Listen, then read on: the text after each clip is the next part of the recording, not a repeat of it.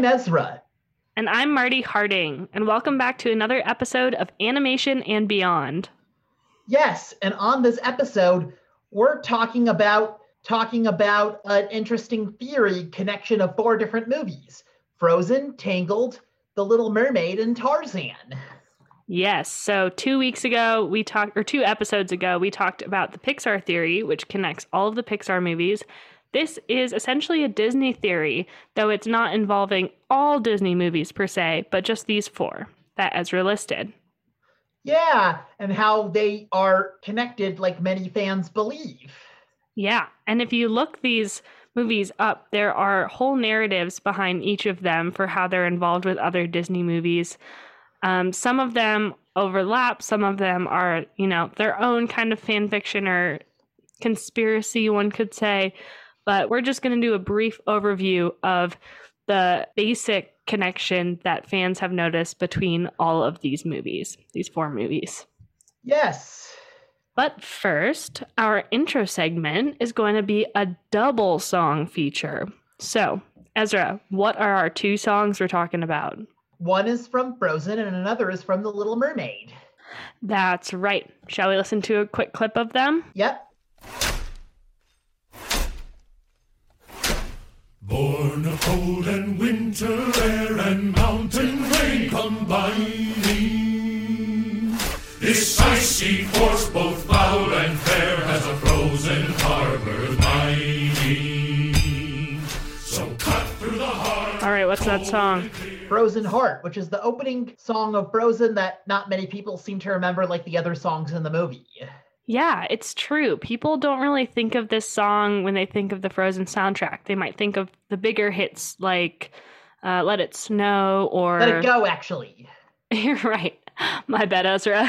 You're confusing it with a very famous classic Christmas song. I know, I misspoke. It is. It's Let It Go, the famous Idina Menzel song, which we featured in another episode.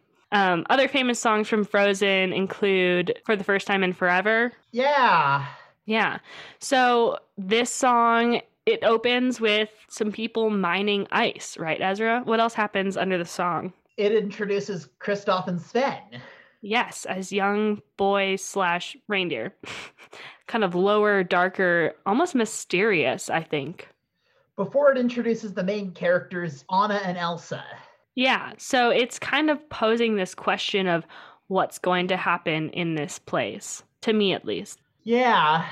All right, shall we listen to the other one? Yep. Perfect. Here is number 2.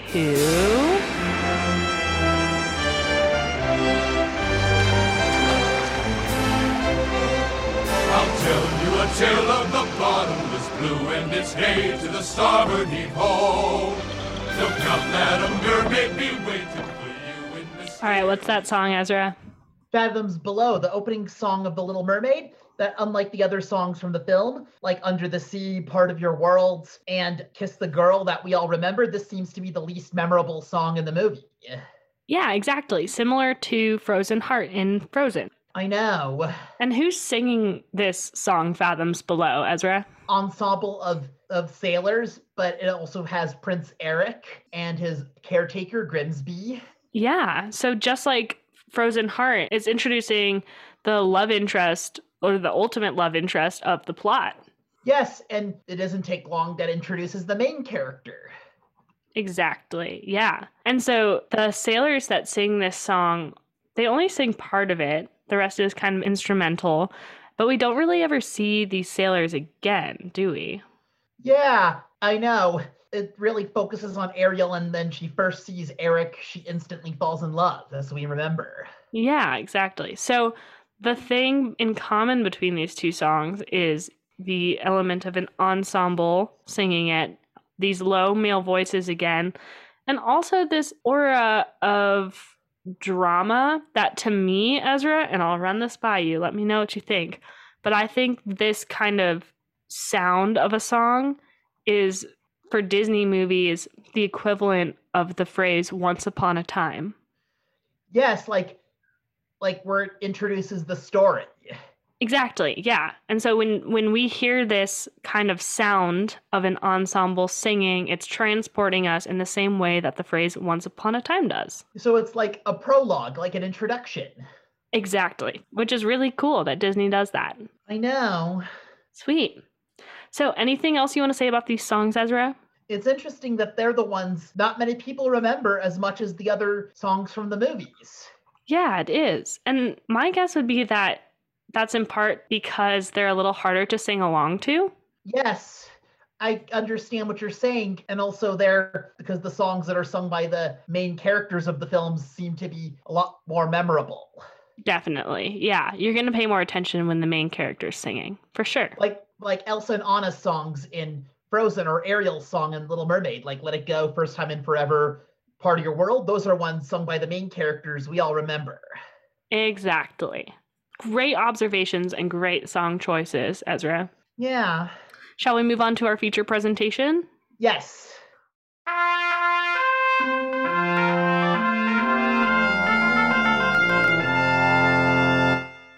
All right. So, Ezra, the Disney theory connects 4 Disney films and the characters in them and their plots, despite them taking place in different places around the world and in different time periods. Can you explain that? Yes.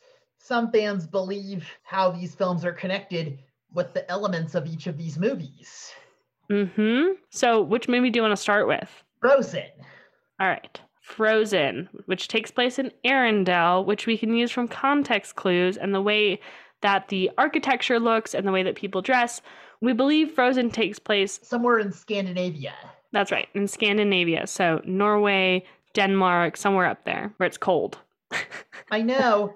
Like during the First Time in Forever number, if you look closely, you can see Rapunzel and Eugene that make a cameo and apparently are attending Elsa's coronation. Totally. We see them from the back and you see Rapunzel's short-cut brown hair, and then Flynn Rider is easy to identify from the back. He's wearing his same getup as he wears at the end of Tangled. Yeah, I know. During the climax of Tangled, Rapunzel cut her hair to save her from the tower. Yes. So why might Rapunzel and Flynn Rider be attending this coronation?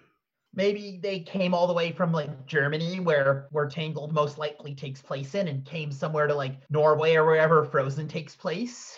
Yeah, and that makes sense to me because although the environment in Tangled versus Frozen is pretty different. Frozen obviously takes place in the mountains on a lake. It's a much more harsh environment, whereas Tangled seems to take place in a pretty mild environment like Germany. The animation of the two films definitely reflects itself. Yes, and some believe that Elsa and Anna and Rapunzel are related, and Elsa and Anna and Rapunzel are cousins. Yeah, I think they look a little alike, don't you? Yes, eyes look similar in faces. And even their hair, the way it looks and the way it moves. Yeah. Now, how else is Frozen connected to Tangled? Well, Sven, Kristoff's reindeer, is somewhat like Maximus. Yeah, totally. We've got these animals with a lot of personality. Yeah. Who are trusty companions. So in this world, these animals have a lot of personality and are basically the best friends of some of our characters, which makes sense if they exist in the same world. Yeah, that's right. Cool. Or how Frozen connects to The Little Mermaid is like Anna and Elsa's parents were lost at sea. Many believe it's the shipwreck Ariel finds in The Little Mermaid. Oh, the look at this stuff, isn't it neat? It's all Anna and Elsa's parents. No, it's not Ariel's grotto. It's the sunken ship where Ariel finds the Dinglehopper or Fork, which Scuttle, of course, likes to call it. Interesting. So that would mean The Little Mermaid takes place after Frozen. Yes, but we do again see the ship where Elsa and Anna's parents were lost at sea in Frozen 2, when they went to a new world and were trying to find the truth about their parents, and they discovered the North Uldra. Oh, and does the ship look like the one in The Little Mermaid? A little, though. I never saw Frozen 2, so I'm curious. It kind of does, though, yeah. Now, I know that another theory says that and this was reinforced on a Reddit thread by one of the directors of Frozen, that after this, that somewhere in between Frozen, when the parents depart, and The Little Mermaid, when they've been long gone, there might have been a third kid born to Elsa and Anna's parents, and he might have been a boy that was raised in the jungle where they wrecked. Yes, that's the connection to Tarzan, where Elsa and Anna's parents seemingly survived and then find Tarzan, and then they go to Africa, and then Tarzan's parents in the beginning were killed by Sabor, the savage leopard, and then Tarzan is adopted by apes and is raised. Yes, but what's wrong with that theory, that Tarzan's parents are also as Elsa and Anna's parents? Their faces look similar, somewhat. Somewhat, but Tarzan's mom has bright red hair, and Elsa and Anna's mom has dark brown hair. Yeah, that's another, theory error. Yeah, so when I saw a comparison of the two images of Tarzan's parents and then Elsa and Anna's parents, and honestly, they look a little bit alike, but it's a pretty far stretch to say that they're the same people, even after a long journey across the sea. I see. Interestingly, Tarzan and Frozen have the same director, Chris Buck. Yes, and he's the one who has suspiciously reinforced a lot of these theories. Yeah. Which is kind of fun when you get the directors involved, don't you think? Yeah. What other connections are there, Ezra? Where The Little Mermaid takes place, I'm sure, would be somewhere maybe in, France or maybe even Germany or Denmark. Yes, that's what some people say. However, I will suggest that the climate in The Little Mermaid, which we don't get to see a lot of out of the water, but even the animals that we see under the water, they don't seem like they would exist in a place that is very cold. So I actually read a theory that The Little Mermaid takes place somewhere closer to the Caribbean, off the shore of some kind of island, maybe Jamaica. Yeah. I mean, Sebastian does have probably the closest to a Jamaican accent I've ever heard from an animated character. Yeah. One of the two songs he sings in the movie. Yeah, Kiss the Girl. You can really hear it in that song. But, it's hard to know because a lot of these characters talk a lot of different ways, and I don't think that any of them are super rooted in real ways of speaking, so we won't really know. Yeah. Are there any connections from these 4 movies to other Disney movies? Oh, I think also in one part of during Elsa's coronation in Frozen, we can also, if you look closely, see Tiana and Naveen from The Princess and the Frog. Oh, cool. See, there goes Disney again, hiding little Easter eggs in the crowds. What's cool about these 4 movies is that all 4 of them are about growing up. Mm-hmm. They kind of have a common theme in that. You have a main character who needs to learn a lesson in order to, inhabit the world in a more mature way than they did before. Yeah. Also, during the first time in Forever Number, the candy, the chocolate that Anna's eating, it was from Sugar Rush that was in Wreck-It Ralph that came out a year before Frozen. Oh, cool. But Wreck-It Ralph, that compared to these other ones we've been talking about, takes place way, way, way in modern times. Yes, that's true. Wreck-It Ralph is definitely kind of a futuristic film compared to these films, which all, like we said, involving the opening songs, have an older sound to them. I'd guess maybe, what do you think, Ezra, the 19th century? Yeah, and there was even a cameo of Baymax along with Dumbo from Big Hero 6, along with Dumbo and Snow White in the beginning of Frozen 2. And like Wreck-It Ralph, Big Hero 6 has also more of a futuristic take. Yes. What else do you think makes these 4 films feel older than other Disney films, Ezra? Because of the way people dressed and older technology, older vehicles. Yeah. Well, there's kind of a lack of technology at all. I mean, arguably technology has a lot of meanings, but technology as we know it, we don't see any phones in these films. We kind of see an older castle system. In Tangled, we see a well, I'm pretty sure. No one really has any kind of electricity. They're all candles. No. So that kind of element also connects them. Not candles, floating lanterns, you meant. Floating lanterns, but there's also candles. Yeah, right. In Tangled. So you know, that definitely connects them in addition to the general plots of, you know, heroes and heroines growing up. Yes. Cool. All right, Ezra, is there anything else you'd like to say about this relationship between these 4 Disney movies? This is a fun, interesting, unofficial fan theory similar to the Pixar theory we discussed a few weeks ago. Yes, it absolutely is. And I encourage everyone listening to pay attention to future Disney movies because Disney, similar to Pixar, really likes to slip these relationships in and kind of give you the foundation to imagine how these worlds are connected. So, I forgot to mention one other thing. Jane Porter from Tarzan, some fans believe is the granddaughter of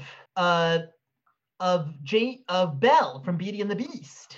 oh, really? Why is that? Because her yellow dress she wears and brown hair, and also one scene has Mrs. Potts and Chip from Beauty and the Beast, if you look closely for that Easter egg. Oh, cool. All right, shall we go ahead and move into trivia? Yes.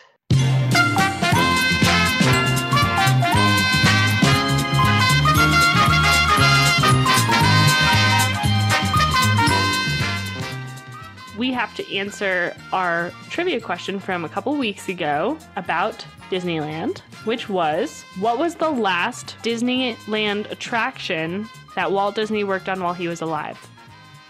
That was Pirates of the Caribbean. And what's the Pirates of the Caribbean attraction like, Ezra?